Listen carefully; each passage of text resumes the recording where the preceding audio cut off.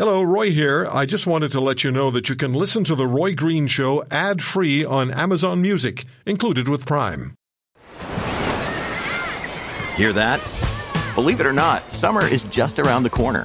Luckily, Armor All, America's most trusted auto appearance brand, has what your car needs to get that perfect summer shine. Plus, now through May 31st, we'll give you $5 for every $20 you spend on Armor All products.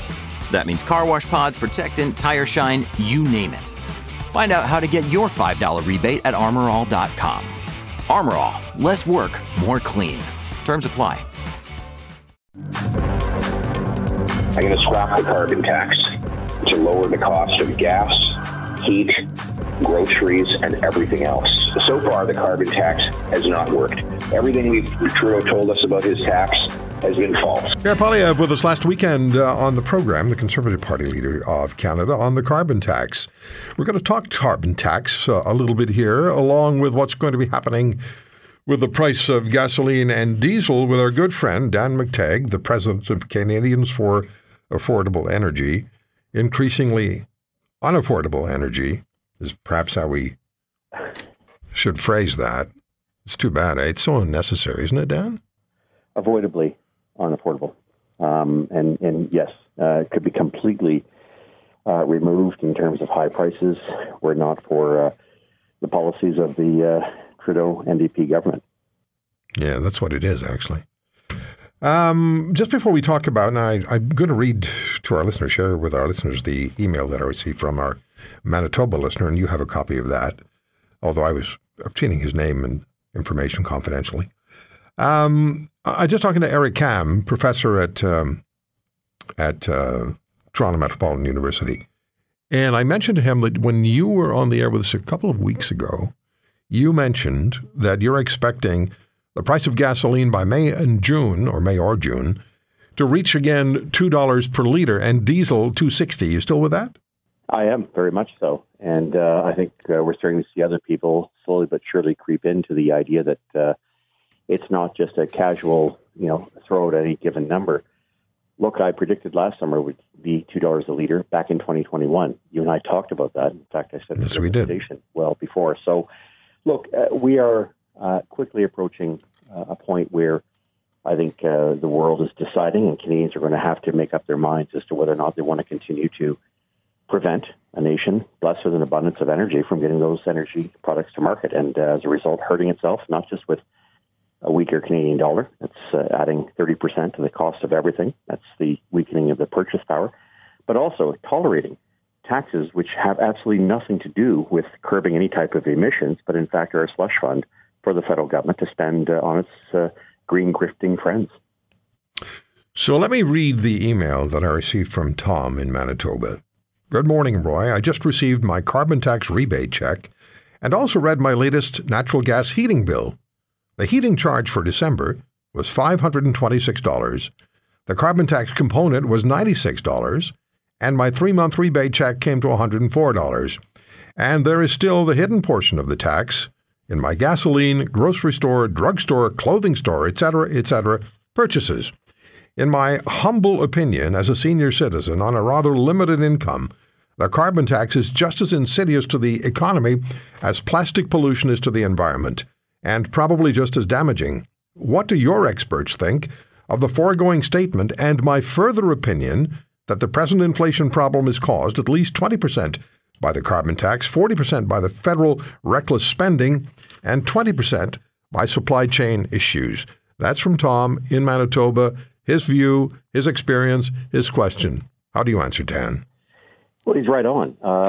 And I will delve into the area that I'm somewhat familiar with. In fact, I'm quite familiar with, and that's the effect of artificially high energy prices, which wouldn't be the case internationally or in Canada if a nation with the third largest reserves actually provided the opportunity to the rest of the world to get natural gas and oil to the rest of the world. It's a political decision not to do it.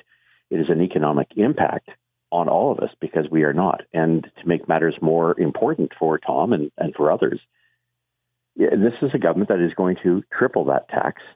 At $96 will eventually become $300. The carbon rebate, what I call, of course, the bait and switch or the shell game, will not cover all the aforementioned other associated increases in costs. It is going to drive the cost of living to unprecedented levels. And here's what gets me in all of this, Roy. You have a Bank of Canada that says we don't want inflation above 2%, but is willing to tolerate a carbon tax of 17 cents a litre come April 1st for most provinces, which on $1.50 for a litre of gasoline, according to my math, is more than 12 to 15%. And that will soon be 30 to 40%. Anybody who has to look at the inflation rate, the reason inflation went down last month, we saw the headlines this week, was because of, drum roll please, gasoline prices dropping. So anybody who thinks there's no connection between energy, the cost of energy, and what happens when you have politicians in Ottawa driving up the price artificially, arbitrarily, and damaging the purchase power of everyone, the effects are extraordinarily damaging to people like Tom, and I guess a good number, I would say the majority of Canadians. And they need to make the connection between carbon taxes, carbon policies, green policies, and the destruction, I think, of what is the Canadian dream, the ability to make ends meet. Yeah, we're seeing what's going on in Europe. Europe has a tremendous energy deficit, and it's of their own creating. It's their own creation. And now they're trying to resolve it, and they're issuing additional licenses for natural gas exploration. Germany's reopening coal mines. We've seen what's been going on there. But the argument continues to be made, Dan, and by our federal government and those who support the point of view that these carbon tax hikes are necessary to slow down climate change. You say what? They're slowing down the Canadian economy. They're slowing down the Canadian dream. What they're not doing is dropping or eliminating carbon emissions. It's certainly not doing anything for China, for India, for Indonesia, for South Korea, any of those countries. And of course, now our latest friends, Japan and Germany, who are saying, listen, Canada, we'd love to buy some LNG, which now, of course, even the European Union has had to admit is far better in terms of carbon emissions than anything else. And so this is a little bizarre that people talk this way when they look around them that the country is really sinking. And it is sinking because it doesn't have the financial means to pay for the kind of things that these guys are talking about. Look, if you want to give millions and billions of dollars away to automotive companies to buy EVs, to buy electric vehicles, to build electric vehicles, to as it were, fund charging stations, give consumers who otherwise wouldn't buy them, a few $1,000 based on other people's incomes, that's fine. But when it comes down to it, practically speaking, for a country as cold and as energy intensive as ours, we should be celebrating our hydrocarbons. Yes, we should. Our oil yes, we should. Not depleting it and depleting the livelihood. The world clearly needs it. That's why the Chancellor of Germany and the Prime Minister of Japan came to this country individually over the last 6 months. And what happens? They get a pat on the butt and they're sent home with we'll do what we can, but we have to take care of the issues with climate and decarbonization. That's what the Prime Minister of Japan took home with him. That's what Olaf Scholz, the Chancellor of Germany, took home with him. That's not why they came. And Canadians are taking home higher food prices. There is a direct so let me ask you this: relationship. When we look at every level of it, when we look at Tom's email, I just received my carbon tax rebate check, and also read my latest natural gas heating bill. The heating charge for December was $526. Let that sink in. $526. The carbon tax component was $96, and my 3-month rebate check came to $104.